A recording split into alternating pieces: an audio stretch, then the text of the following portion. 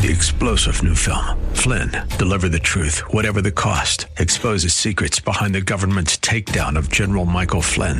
Flynn knew what the intel world had been up to. He ordered the first audit of the use of contractors. This set off alarm bells. He told the truth. He was the most dangerous person for Donald Trump to hire. They had to get rid of Flynn. Flynn, deliver the truth, whatever the cost. Available now. Watch it today. Go to salemnow.com. salemnow.com. Dennis Prager here. Thanks for listening to the Daily Dennis Prager Podcast. To hear the entire 3 hours of my radio show, commercial-free, every single day, become a member of Pragertopia. You'll also get access to 15 years' worth of archives, as well as the daily show prep. Subscribe at Pragertopia.com. Hello, my friends. I'm Dennis Prager, and yes, I hope you had a good weekend. I am blessed. My weekends are good. I don't take anything for granted. Which makes me think about something. Just having said I don't take anything for granted, by definition, that means I cannot be a leftist. I can be a liberal. I can be a conservative. A defining characteristic of the left is taking everything for granted. Specifically, the blessings of America. It takes a certain psychopathology to speak of this country as evil. It's psychopathologic. There is no reason in terms of political science, morality, sociology, to have that attitude toward America. It comes from a psychopathologic place in a person's soul. And I don't know where that is, because I can certainly relate to sin. I don't have a pure nature. That's why I've tried to work on my nature, as I was taught to do in my yeshiva, in my religious Jewish training, till I was 19.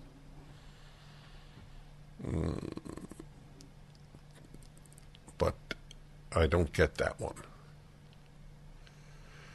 It comes from the great problem as described in the French word of ennui, which is more than boredom. It's sort of a death of a soul. It is so bored with the status quo that it seeks excitement, in this case, in anti-racism. All the good people are anti-racist. But to be anti-racist in America is to be fighting a fight that should not be on the front of our agenda of evils to fight, because there is so little racism in America, and most of what there is from the left. When you support things like black dormitories, lower standards for blacks as blacks, you are the racist. This is all basic, it's all obvious. If you're not burdened by a psychopathologic yearning for meaning by destroying, meaning through destruction. How's that? My friend Mike, who's listening, send it to me in Latin. Meaning through destruction. Telos. Oh, I think I might have hit it. No, telos is Greek. Oh, bummer. Yeah, I can't say it. Meaning through destruction. I want to write that one down. I'm not sure that quite works. You don't think what quite works? Meaning through destruction. You don't think that it works in what sense? Well, can you have meaning? Can you destroy and have meaning at the same time? Oh, yeah. Can you destroy and have meaning at the same time? Of course. Because destruction implies a lack of meaning. Oh, they have a lack of meaning. Yes, it implies a lack of meaning, but they have a lack of meaning. Of course, I'm dialoguing with my producer. And, that's to destroy. Look, I think that was true of a lot of horrible movements. I'm not saying they're Nazis. I'm not comparing them to Nazis, but One of their slogans is, "I never feel so alive as when I'm killing." The reason my producer has a problem with that concept of meaning through destruction is it's so alien to him. It would be like saying to him, I'm trying, something that would be so alien to his nature. It would be like saying, because I know him, fitness through sleeping, fitness through TV watching. So it makes no sense to him. But I understand it. When you're burning a police car, when you take over a district in Seattle, when you destroy the university and every other good thing in the country, you feel important. It's not only meaning through destruction, it is importance through destruction. My meaningless life now takes on adrenaline-producing meaning. I think that one of the emotions or one of the characteristics of the human being that I have in the past neglected to appreciate its significance is excitement. Excitement is an adrenaline producer, is an endorphin producer, and those are highs. People seek excitement. They want to be excited. American middle-class bourgeois make a family, have kids, go to the PTA meeting, go to church on Sunday, root for your favorite team. That strikes those who identify as left, as woke, as progressive, as the quintessence of boredom. Why do you think change is such an important word for people on the left? Change is exciting. Status quo is boring.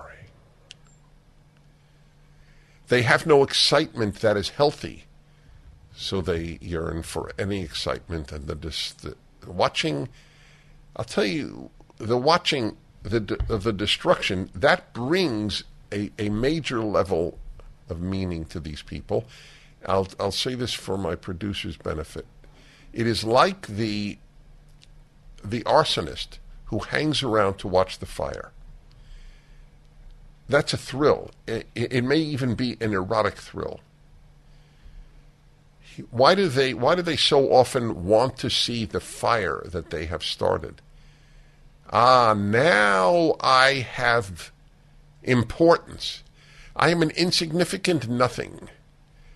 But when I make a fire, when I destroy, I have made a difference. People yearn to make a difference. If the difference is awful or not, is of no consequence.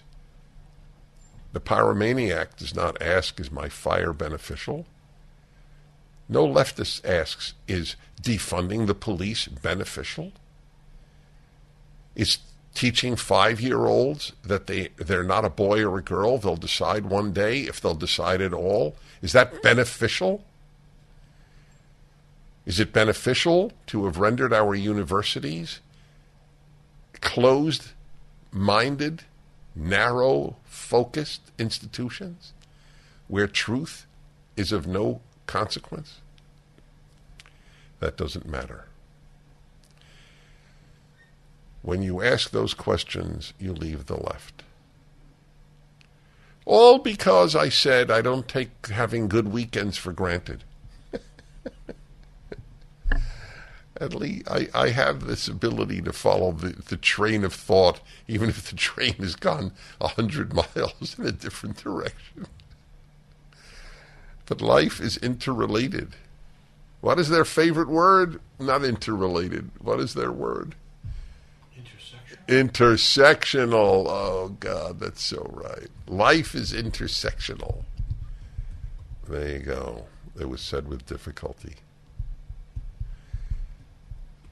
I get alerts on my name to see what people are saying, what things of mine are being spread. And you know what I find the most interesting about the ones who really can't stand me, I mean, loathe me, hate me, is how helpful they are, in most cases, to my spreading my word. Whenever I am quoted for more than a minute, as opposed to one sentence out of context, which they're professionally adept at doing as well, I feel good. People who have never heard me got a chance to actually hear something I said. It was one of the things that was up this weekend on one of these sites that devotes time to me and to PragerU. I have a lot to report to you, including the latest from the man charged with murder in New York for defending his life. When times are tough, you find out who your friends really are. That's true in the mortgage business as well. When the market's good, there are a lot of mortgage companies to choose from. But when the market changes, like right now, those companies are out and they leave you high and dry as they close their doors. Instead, go with the company who'll be there when things get tough. AndrewandTodd.com. Andrew Del Rey and Todd Avakian aren't just mortgage brokers, they're bankers with Sierra Pacific, one of the only banks with the same name and same owners for the past 40 years. Whether you're buying a new home or considering a reverse mortgage to tap into your home's equity and never pay another monthly mortgage payment, Andrew and Todd will be there when you need them. When things get tough, you need Andrew and Todd. Don't wait. Get your pre-approved loan today while rates are still historically low. Go to AndrewandTodd.com. That's AndrewandTodd.com. AndrewandTodd.com.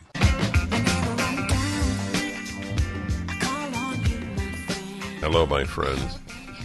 My two spouses differ with each other on this one. It's a rare time. I know I joke about it that I'm married both to Alan Estrin and to my wife, but in very, very many ways there's a lot of truth to that. As I said, I don't say it as cute. It's actually beautiful.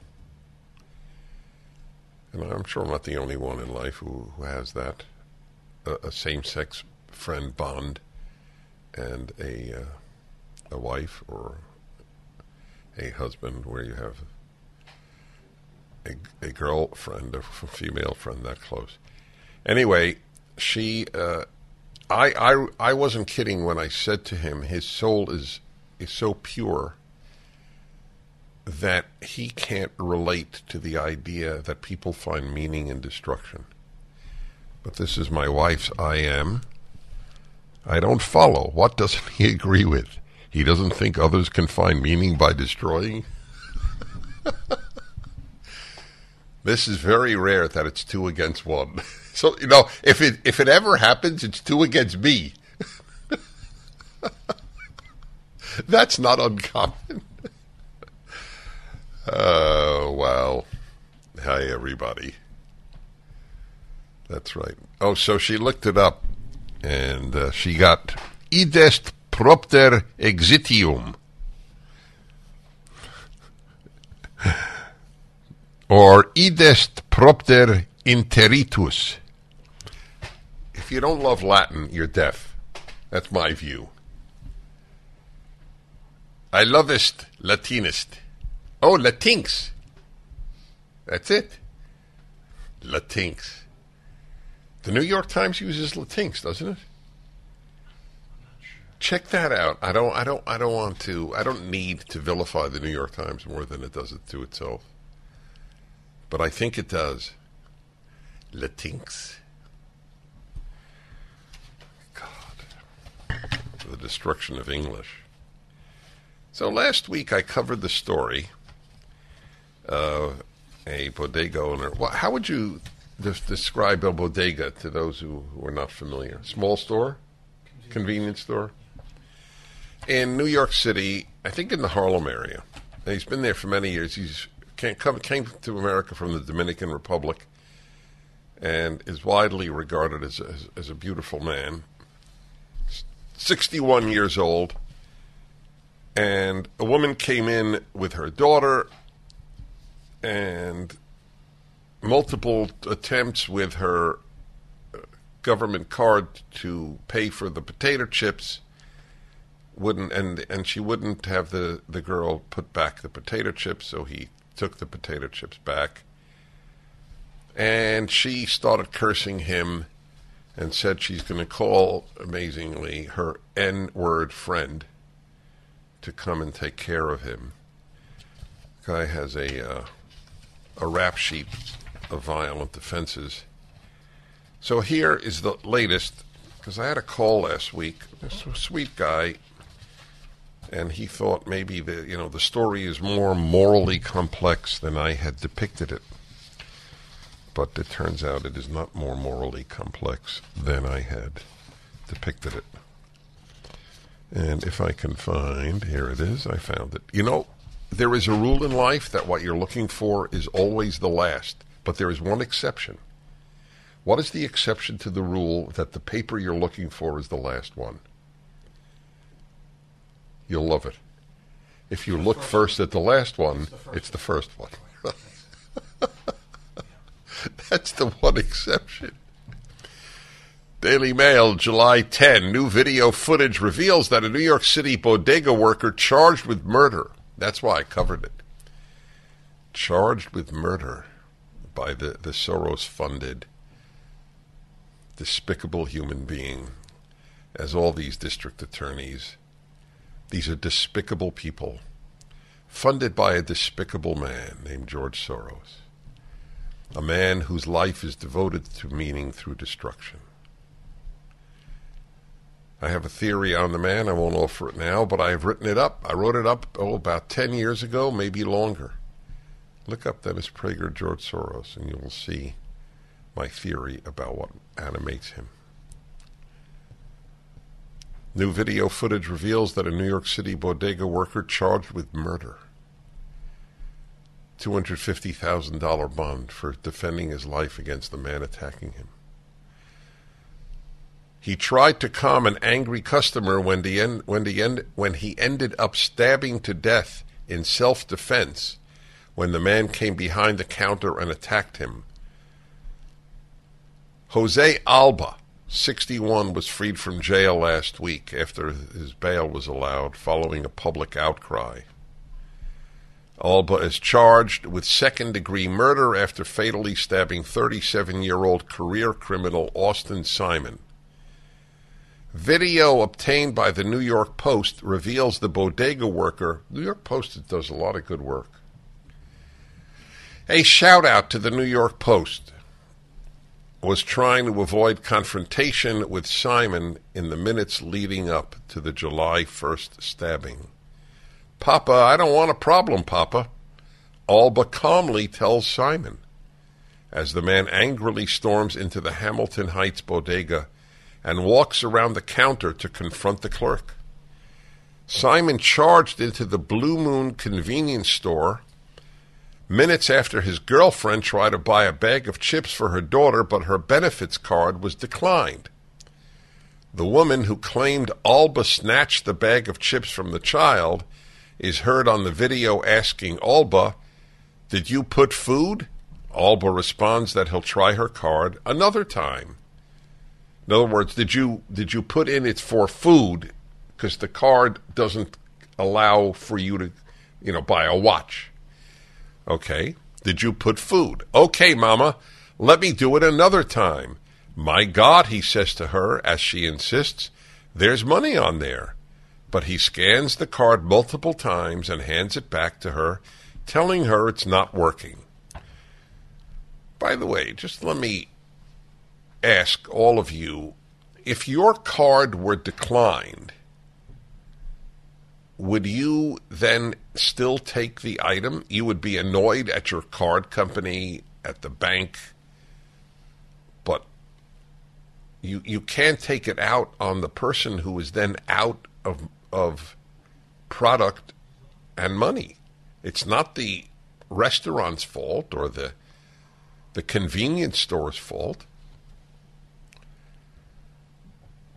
The edited footage cuts to show other customers in the bodega as the woman is heard yelling out of view of the camera. I'll tell you what she yelled. We'll have to do some beeping out. We'll be back. The Dennis Prager Show. Towels just don't seem to dry you anymore. They feel soft and lotiony in the store, but you get them home and they don't absorb. Well, Mike Lindell at MyPillow found that out around 2006, and towels changed forever. He found the best towel company right here in the USA. They have proprietary technology to create towels that feel soft but actually work, and that happens to be true. I use them. They are all made with USA cotton, and they come with the MyPillow 60-day money-back guarantee. 6-piece set, 2 bath, 2 hand towels, 2 washcloths. Regularly $109.99, now $39.99. Just go to MyPillow.com and click on the new radio listener specials and get deep discounts on all MyPillow products, including the towels, by entering the promo code Prager, or call 800-761-6302 for these great radio specials. MyPillow.com, promo code Prager. Howdy, my friends. And even those of you who don't consider yourself a friend, howdy to you too. I'm continuing to read to you about this poor guy. His life is somewhat ruined here.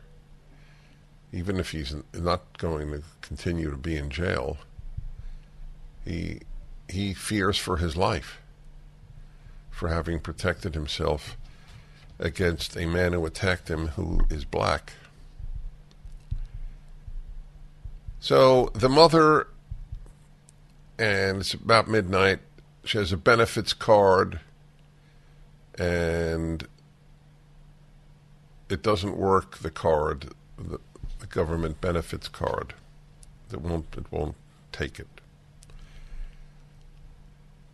So the edited footage cuts to show other customers in the bodega as the woman is heard yelling out of view from the camera, "You can't touch my daughter. Don't snatch that out of my daughter, you effing piece of S."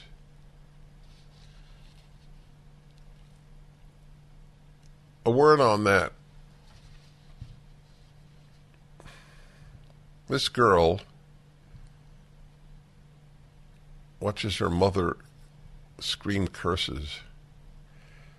I'm curious, how many of you did your mother or father scream at a stranger, "You effing piece of S"?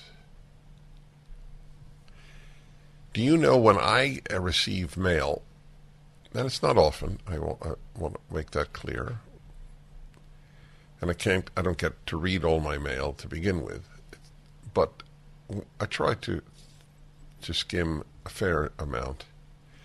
And so whenever I receive a mail from someone who says that to me, "You're an effing piece of S," that will be actually the content of the email. And if they actually have their name, most people are too cowardly to have a real name as their email address or their signature. But those who do, I have on occasion written back to them, and I've written back something to this effect: "I'm just curious, are you a parent? You have a child? And the reason I ask is that I don't think you are a parent, because I don't think you would want your child to know the types of emails you write." I've seen my parents angry, but I never saw them call anybody that. Did you ever see that with your parents? Does this girl have a father in her life? Why not? This is not a condemnation of all single mothers. I married a single mother. But when you have an 80% out of wedlock rate, among blacks. If you care about blacks at all, you have to lament that fact. So let's presume the girl doesn't have a father in her life. She might. Why is she in a convenience store at midnight at that age to begin with? Probably because there's so little discipline at home. And this is what she sees her mother do. I'm not done. The woman had reported that Alba snatched the bag of chips from her daughter's hands when they couldn't pay. She continues, I'm going to bring my N-word. Isn't that amazing? This is quite a woman. I'm going to bring my... By the way, just for the record, the fact that we have to say N-word when citing a quote does not help the cause of reality and truth. To call somebody the N-word is awful. To read it in a quote, just like, all right, well, be that as it may, it doesn't matter. It matters, but it is what it is. I'm going to bring my N-word down here, and he's going to F you up. My N-word is going to come down here right now and F you up. Of course, she uses the N-word and the F-word. Alba tells her it's not his fault that the card is not working. Another woman asked, did they take something from you? Alba replied, no, I take it back. And I will continue momentarily.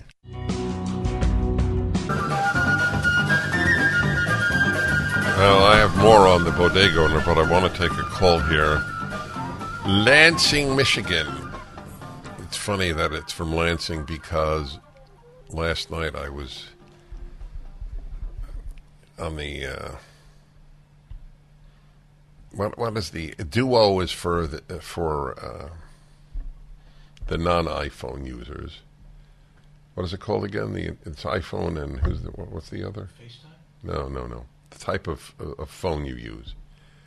There's iPhone and there's Android. Thank you. So for Android, it's Duo. For iPhone, what is it when it's face-to-face? FaceTime, yeah. So we did that. He's 6. He now knows 27 capitals. And the first one was Michigan. So here we go. Life works that way. Lansing, Michigan, and Matthew, hello. Hi, Dennis. Honored to speak with you. I've had this idea for a while about reducing crime. You could pay everybody that is earning under $30,000 a year, $1,000 a month, to not commit a crime or use illegal drugs. If they use illegal drugs or they do commit a crime, they're off for 4 years or whatever, 3 years, they get back on it. This would reduce the crime rate. People would say, I'm not going to rob that convenience store. I lose my $1,000 a month. I'm not going to mug that person. That's a very interesting idea. I have to tell you, I did not expect that. I thought you were talking welfare with no conditions. I'm totally in favor of bribing people. I raised my kids with bribes. So it works. Bribes work, but has anybody tried what you're advocating? They've tried it in California, but they paid the criminal that already committed a crime not to commit a crime. You have to pay them before they commit a crime, not to be bad. So more people would want to do bad things to get on the system. So you have to do it before they commit the crime, not after. Well, and people earning under $30,000. Obviously, you arbitrarily pick the sum, which is fine. You have to arbitrarily pick a sum. Did you come up with this idea, or you read about it? Yeah, I came up with this idea. But the deal is we spend about $85 billion on jail and prison system, and if you paid people that amount, it'd add up to the same amount paying people that make under $30,000 a year. Now, if you made $35,000, they wouldn't want you to, be punished for that, so they would boost you up to the $42,000, and you have to stay on the system yourself too. So wait, if you earn 35, I didn't follow what happens. You don't get $1,000 a month, or you get $800 a month. What? you get booted up to exactly what they would be getting, $42,000. If you're making so the issue is you will boost. Well, all right, that means you give. Then it's not just $1,000 a month. It might be $2,000 to boost somebody up to $42,000. It might be. No, yeah, go on. No. You see, if they're making $35,000, you would boost them. What if they're making? What if they're making nothing? They get $1,000 a month. Right. So then, where did you come up with the number 42,000? I'm not challenging you. I like your idea. Well, I understand you're not challenging me. It's that if you can't punish those that are making $35,000 and give someone that's making $29,000. So then you have to make up a difference, and it would be less. It wouldn't be more. Oh, okay. So the 42,000 comes into play if you earn more than 30. Right. Okay. Anyway, it's an idea worth thinking about. If you don't commit a crime, and would misdemeanors count as crimes? Because now, if you rob under $950 in California, it's not a crime. It's not a felony. Yeah, there are problems. So that's an immediate problem. Administrative problems. Well, anyway, it's an interesting idea. I didn't know what the call would be about. I'm continuing with the story of the man, Jose Alba, who killed the man. So the woman screams at him, my N-word is going to come down here right now and F you up. Simon, that's her boyfriend, the guy with the criminal record, can then be seen on the video storming into the store and walking behind the counter where he confronts Jose Alba. What's up with you? N-word, what is wrong with you? Odd thing to call anybody that if you're black or if you're white or anything, but especially not a fellow black. Okay, N-word, what is wrong with you? The video is edited and cuts to Simon already having been stabbed. In previous footage that was released, the fight between the two men breaks out when Simon goes behind the counter and is seen pushing Alba into a chair. Alba grabbed the store's box-cutting knife to stab him in the neck and chest. Simon later died in the hospital. Osama Aldabiani, 35, who owns the bodega, told the New York Post that he was haunted by what has happened and worried about possible retaliation from Simon's friends after. He claims that he saw two of them in a car outside the store. I'm scared for my life, he said. Alba's fellow bodega workers said they will not let him return to work because they fear the victim's friends will come to harm him. We're not letting him come back, a Blue Moon convenience store worker named Wilson told the New York Post. Alba is barred from leaving New York City and had to surrender his passport, which means he will not be able to go on a previously planned trip to the Dominican Republic. Again, that's where he's from. But Alba's release is a small victory for the 62-year-old, who many say should never have been arrested in the first place. No kidding. Alba, who is beloved in the local community, has worked there for decades and has no criminal record. Surveillance footage shows Simon charging into the store in a $350 Amiri shirt, standing over Alba and then fighting with him. A $350 shirt.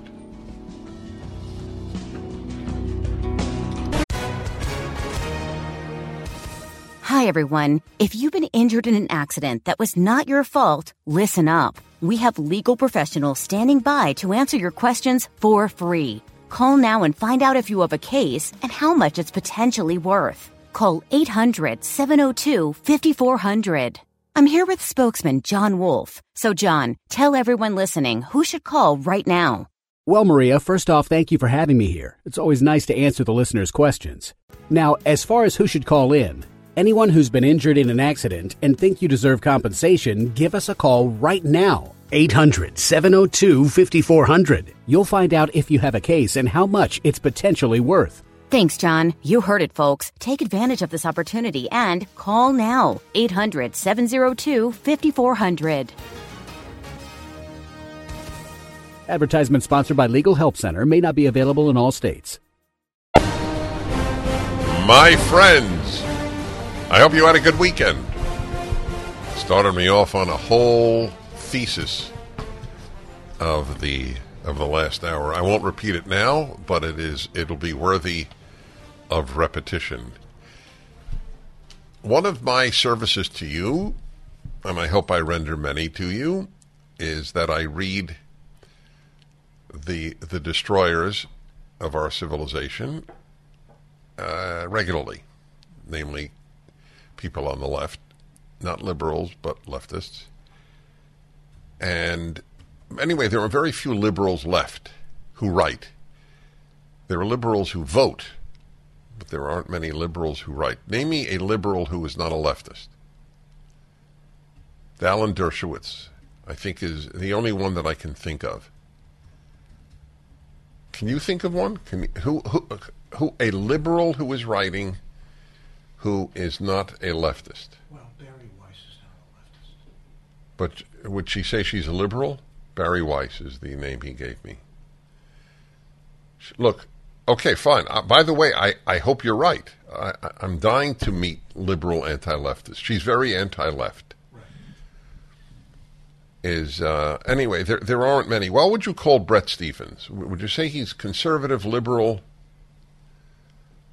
Very hard to say. It's hard to say, right. Exactly. Certainly not a leftist. No. Right. But anyway, they're very rare. So basically, reading any columnist in the Washington Post, Los Angeles Times, New York Times is to read a leftist. And so my service to you is that I read them. I read them for reasons of excellence of the show and my understanding what animates and what they think those who wish to destroy this country and have destroyed every institution. By the way, talking about the left destroys everything it touches, I used to say the left ruins everything it touches. I understated it. It destroys everything it touches. One of the phenomena of left-wing destruction is in the arts. And there is one form of art that I am very well aware of and competent in. It's music. I conduct orchestras, as you probably know, periodically. I wonder if I'm the only non-professional conductor to have conducted an orchestra at the Disney Concert Hall. I don't know. I just say I wonder. I conducted a Haydn symphony there. It was one of the great evenings of my life. So I follow music, and I have a passion with regard to music, specifically classical music.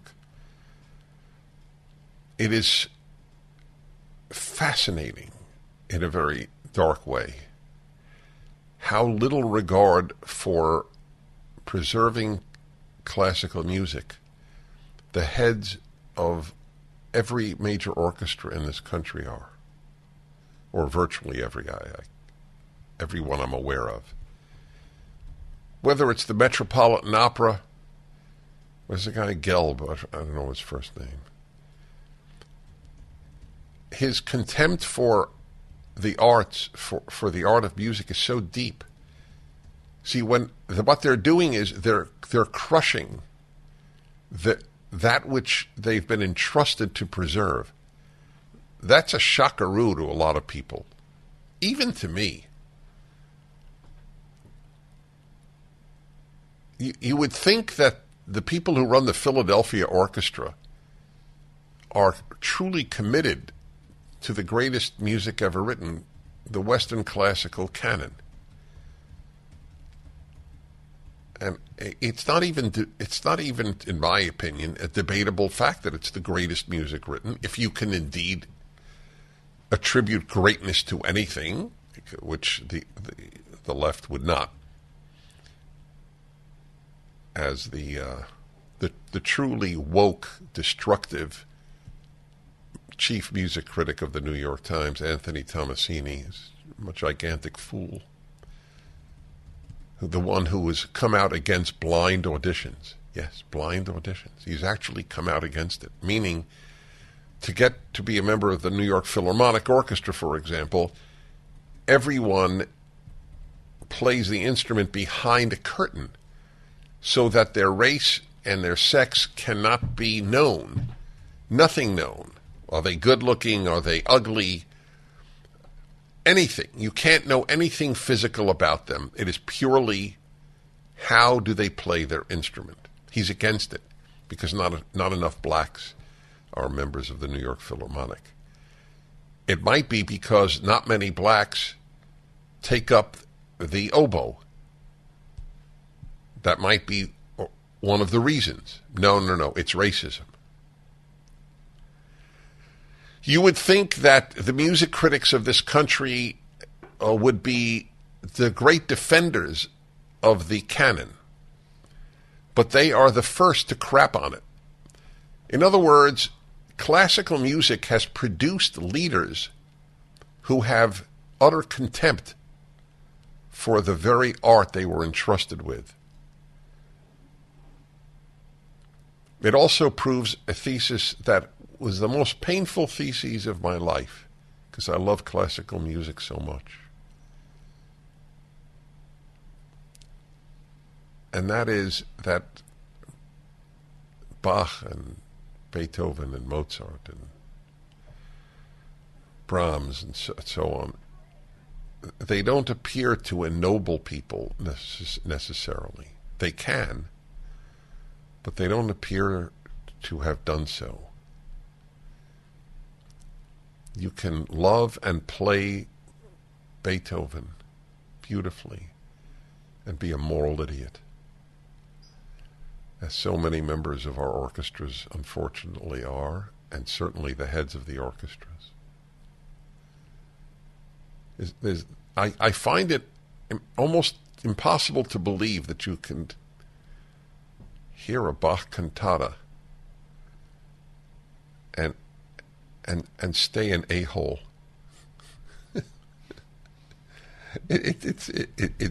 I knew this because I knew of the history of how many bad people have loved classical music. But I know that it has played an ennobling role in my life. Bach, as I say, I have three favorite composers. I can't say one. Bach, Beethoven, and Haydn. And Bach brings me closer to God, and I mean that. And Haydn brings me joy, just a joie de vivre, a love of life exuded in his music, especially his symphonies. And you want to get a taste of Haydn, Haydn, listen to his trumpet concerto. And then Beethoven just inspires. And it has no effect on these people. The destruction of our arts is coming from museum curators, is coming from chairman of the boards of orchestras, heads of the orchestras, from the musicians themselves. Okay. A thought for the day. So, back to my reading of left-wing columnists. Here's one, Nicholas Goldberg, Los Angeles Times, titled, "Hate the Supreme Court? Our problems actually start with the Constitution. So you're unhappy with the Supreme Court justices who turned back the clock on environmental protection, abortion, school prayer, and guns?" Let's analyze that for a moment. Turn back the clock. That's the worst for a leftist.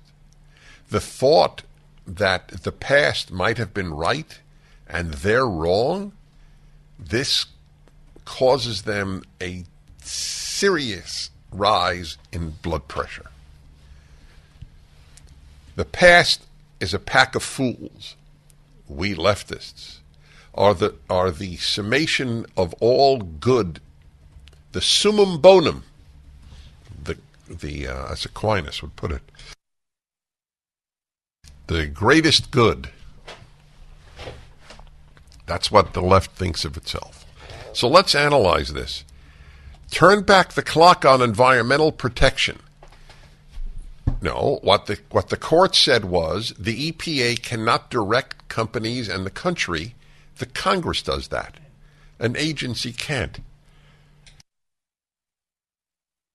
That's what the court did. We'll be back in a moment. Hello, my friends. I'm reading to you another left-wing columnist, Nicholas Goldberg in the Los Angeles Times, talking about the Supreme Court, and the problem is really the Constitution. So, here again, the first sentence. So you're unhappy with the Supreme Court justices who turned back the clock. Again, I pointed out there is nothing worse than turning back the clock because the past is filled with a-holes. The only terrific people in history are living today, and all of them are leftists. Turn back the clock on environmental protection. I explained what they're referring to was the Supreme Court simply said it is not for the EPA to tell people how to live their lives. Congress passes laws, not an agency. Abortion. Turn back the clock. Maybe the clock was wrong. Maybe the decision of Roe v. Wade was an incorrect decision. There are some liberal justices who have written on that. Lawrence Tribe wrote about that. He might even be a leftist. He is a leftist. He's a leftist. And he even wrote, maybe he would not write it today, that it was a bad decision. School prayer. Why did they turn back the clock on school prayer? The coach who said... Oh, the coach who prayed on the 50-yard line. prayed on the 50-yard line. So it's an interesting thing. So if you kneel to God, that's illegal. But if you kneel for BLM, that's worthy of praise.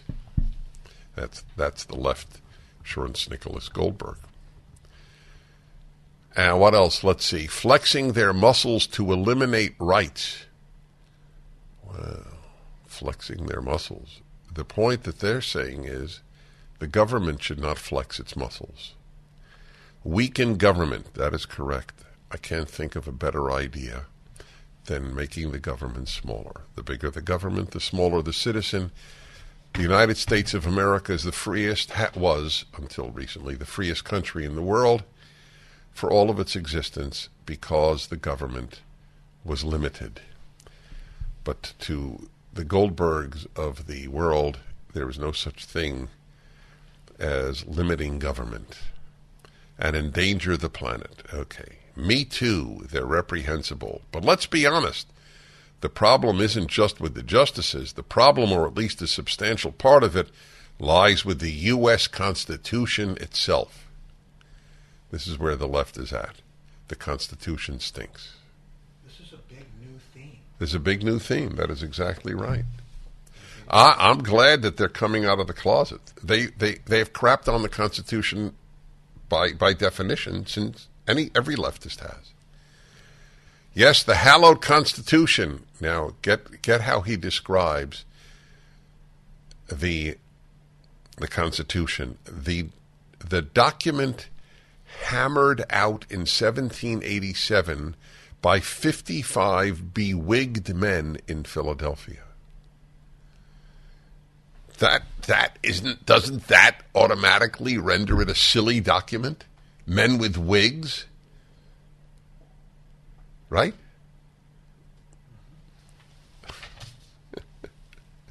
They're deep. You got to hand this to the left. The moral and intellectual depth is quite remarkable. I would love feedback. I'm going to ask my producer what he thinks. I'm thinking of now devoting a number of my columns per year to one left-wing column.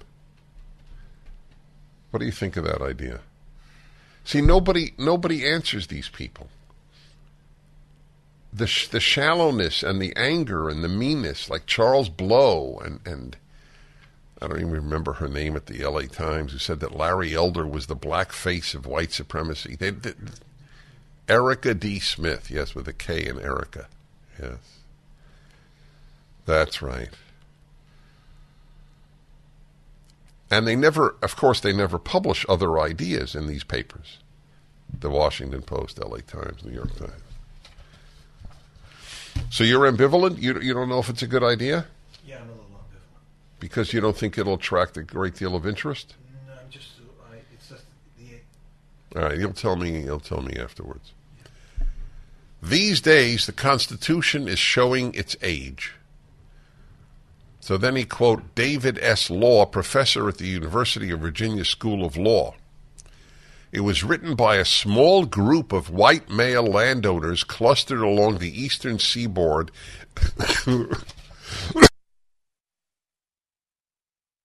Whoa, that came from nowhere. Sorry. Let's see. In a largely agrarian society in the late 1700s. Well, everybody was clustered on the eastern seaboard. Yes, everybody's close on the eastern seaboard. It's a good point. But aside from that, so what?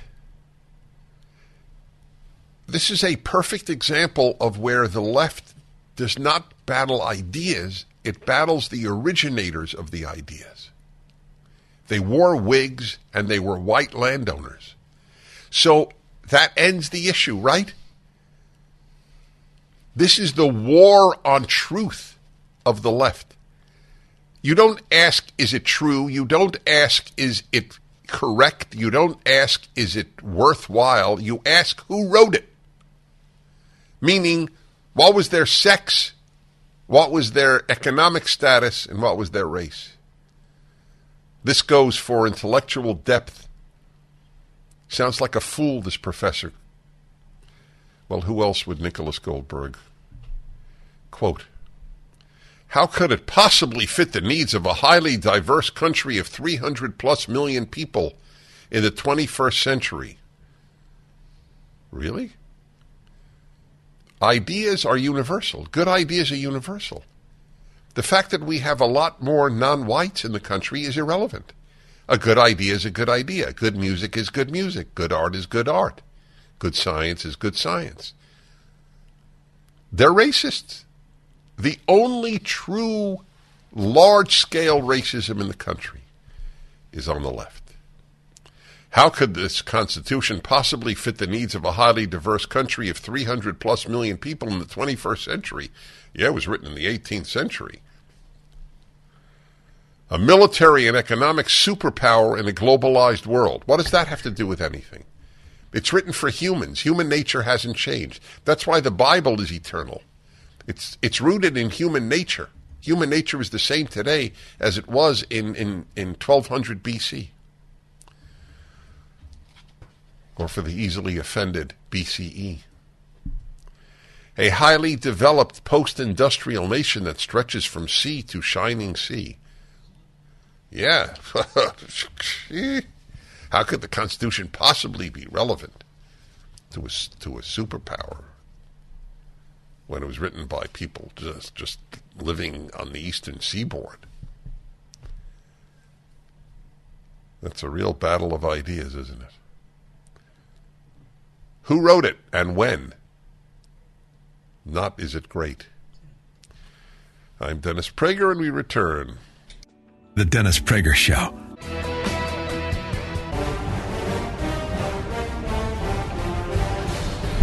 Hi, everybody. Dennis Prager here. As you know, I read left-wing columnists regularly. Washington Post, New York Times, L.A. Times in particular. On occasion, I even read conservative columnists. One of them is Kurt Schlichter, who has a new book out, We'll Be Back, The Fall and Rise of America. It's actually an optimistic title. I'm curious how optimistic he is. Kurt, welcome to the Dennis Prager Show. It's great to be back, Dennis. Thanks for having me. By the way, I want to announce to those of you who do not see us, you can watch us at, the Salem News Channel? Right. You can watch my show. And Kurt is wearing a jacket and tie. I noted to him prior to coming on that I thought that was a beautiful gesture on his part, and he clarified that it had nothing to do with me. I'm a trial lawyer. I have to slip into this every once in a while. And I'm very grateful to you because you've let me guest host your show, and you didn't hold it against me that I used the Sex Pistols as bumper music. I think you're just a classy guy. You use the Sex Pistols as bumper music? Sean told me. Very conservative band. I asked Sean because I was traveling that day, or usually why I take off, and he said you did Mozart. It's easy to get them confused. Sid Vicious, Amadeus. It's a scale. I hear you. I'm glad you did the Sex Pistols. It's good, actually. Anyway, Kurt, you have a column out today about titled, "Are We Looking at Another Civil War?" It's a theme, of course, that I have talked about for decades. And you wonder whether, in my case, it was a nonviolent civil war. You're wondering if it might end up violent. You want to expound on that? Well, look, Dennis, let me go into my background a little. I am from Pennsylvania, or at least my family is, Chambersburg, burned down by the Confederates. My relatives fought for the Union. One of my earliest memories is being at Gettysburg. My grandmother had Lincoln's picture up on the wall, literally. She knew people who had fought in the Civil War. So I kind of have that personal connection, but I have two others that I think are significant. The first is I was a soldier on the streets of Los Angeles for 3 weeks with the infantry during the Rodney King riots. And I saw, how civilization is really kind of a facade, a Potemkin village, if you will, that can fall away at a moment's notice. It's maintained by people agreeing to follow norms and rules, and if not, it's got to be maintained by guys with bayonets. The last thing is I served in Kosovo. Now, there was a civil war there. It was completely inexplicable to us. All the ethnicities hated each other going back thousands of years, and we couldn't tell them apart. We were just normal American folks dropped in the middle of it. But what struck me was the hatred of how you would see some villages. Sorry, lost me for a second. How you would see villages that existed next to each other for centuries, and then they destroyed each other for reasons we can't even fathom. But factionalism, ethnic hatred, balkanization. Well, of course, that's where the term came from. And I see that happening here. And I got to tell you, I'm worried that people are turning to force and power over the procedures and norms that our Constitution embodies. And we've seen it before. We saw it in the early 70s with a low-grade urban insurgency, Weathermen, Black Panthers, SLA. Could we see something like that again or worse? I think we could, and we've got to look it in the eye and stop it. Kurt's book is We'll Be Back, The Fall and Rise of America. The book is up at DennisPrager.com, and he has a column out today. We're in effect discussing him in general and his views. So, do you think, I don't normally ask people predictions, and I don't ever make any, but given that you've written about it, is that part of the fall, a civil war, in the subtitle of your book? And then we will rise like a phoenix from the damage of the war? What is your take? It could have been part of it could have been, or it could be. It's a possibility, but we've been falling for a while.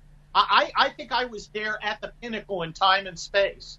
I was at 7th Corps headquarters in Desert Storm. We were the armored force that came in from Germany and destroyed the Republican Guard. It was a 100,000 soldiers, probably the most powerful military force of all time, with a victory of historic proportions. And it was, I was then in there at the place where America was unchallenged, Dennis. The Soviets basically threw in the towel. The Chinese said, we can't compete against that right now. It's going to take us, at least 3 decades to overcome this advantage. And we Americans, at the top of our game economically, socially, militarily, we just kind of stopped. We stopped trying. And it's been, with a few bumps upward, it's been a long decline ever since. And I think it can go farther as people give up on what our Constitution says, as people give up on the norms that we've had for 250 years that made us the greatest nation in the history of mankind. You know, if they choose violence, if they choose power over persuasion and procedures, it could get very, very ugly. And I talk about that in great detail in the book. Again, the book is We'll Be Back. Kurt Schlichter is the author. I just want to note, you have ancestors who fought in the Civil War for the North, for the Union, and against the Confederacy, which was protecting slavery. So why exactly are you guilty being white when you did more, your ancestors did more to abolish slavery than almost anyone in history? Is that something you've ever considered? Well, look, I reject the entire premise. What my ancestors did, it means nothing to me personally. I don't have blood on my hands from them, nor do I have glory. They did what they did, and they did the right thing, and I'm proud of them, but it doesn't reflect on me. I'm not a bad person because my ancestors came from Germany and Scotland, nor am I a good person because my ancestors did some good things. I demand to be judged on my own merits, my own character, and that's how I'm going to judge other people. And isn't that what Martin Luther King said? Judge us on the content of our character, not ancestry, not ethnicity, not nonsense. Who are you? What have you done? This kind of racial corruption of blood nonsense. I can't think of anything more damaging. And moreover, I can't think of anything more evil. It is blasphemy to do that. It's just awful on every single level. I love your answer. I love it. We are who we are, and I'm not good because my ancestors were good, and I'm not bad because my ancestors were bad. It's the motto of my life. You will love this if you didn't hear this. Viktor Frankl wrote the book that influenced me second to the Bible, Man's Search for Meaning. He was a Jewish psychoanalyst, an Austrian, and he went through the Holocaust, survived somehow, but lost his wife. She was murdered by the Nazis and other relatives. And he was asked after the war, do you hate the German race? That's the way they put the question. And he said, no. There's the world is divided between the decent and the indecent. Those are the only races that I recognize. That's exactly your answer. That's exactly Martin Luther King's answer. And it is exactly what the left is rejecting. That's so true, Dennis. And it's so important to confront evil. When just before I went off to Desert Storm, I was stationed in Germany, mobilized out of there. My parents came over. My mom, my late father, to whom Lieutenant Commander Schlichter, who I dedicated the book to. And we went down from Stuttgart to Munich, and we walked through Dachau. And then a few years ago, I took my family back to Germany. I made sure we went to Munich, and I took my kids through Dachau because I wanted them to look in the eyes of evil. I wanted them to see it up close. So it wasn't something abstract. It was real, and it was there and in front of them. So they understood why I spent so much time as a soldier away from my family, why so many Americans have done it. Now, I'm proud of my country, and I'm proud that my country liberated Dachau. And I'm proud that my country... Good. All right. Hold that thought, Kurt.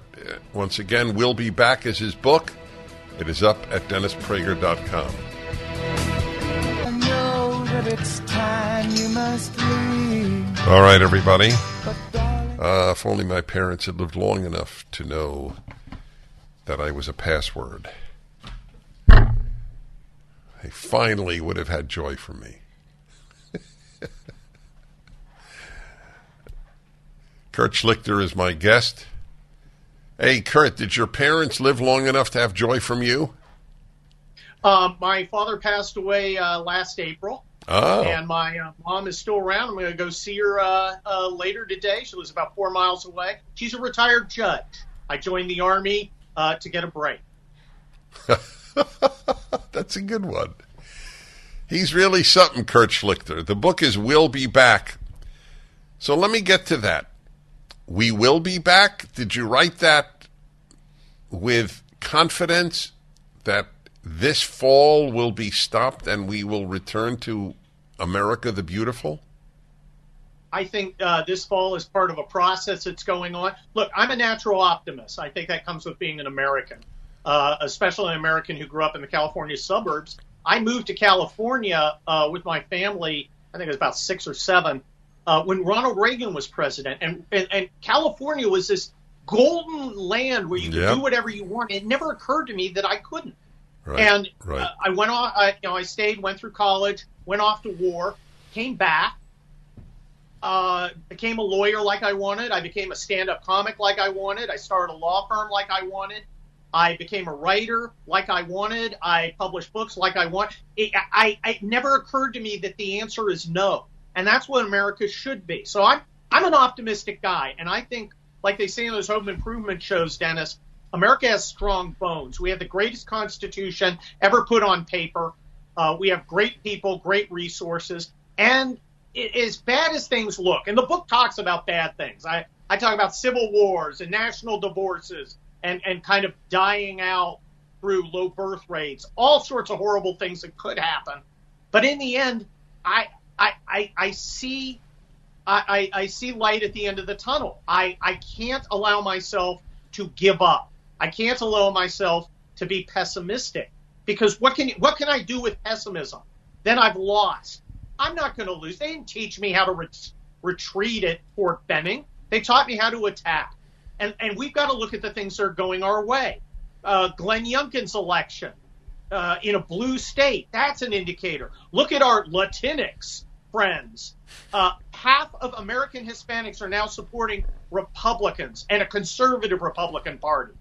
That's amazing. The Democrats went all in, hoping they could create this serf class that would forever be taking scraps from their table. And these great Americans, these family-oriented, faith-oriented, flag-oriented patriots, and I married into a family of Hispanic immigrants, refused to do it. They came for the American dream, not some Democrat progressive nightmare. And they're going to bring us back. Look, if you look at all the pieces on the board, it's all in our favor, but we got a tough fight ahead. And we dare not give up. We dare not shirk our responsibility. And we dare not back down in the face of these whining sissies.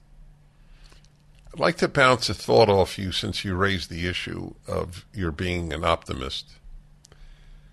So my take on this, and I'm not differing from you, but I would just like your reaction. So my take in speeches is that I'm not a fan of optimism or pessimism, because both can lead to people not fighting.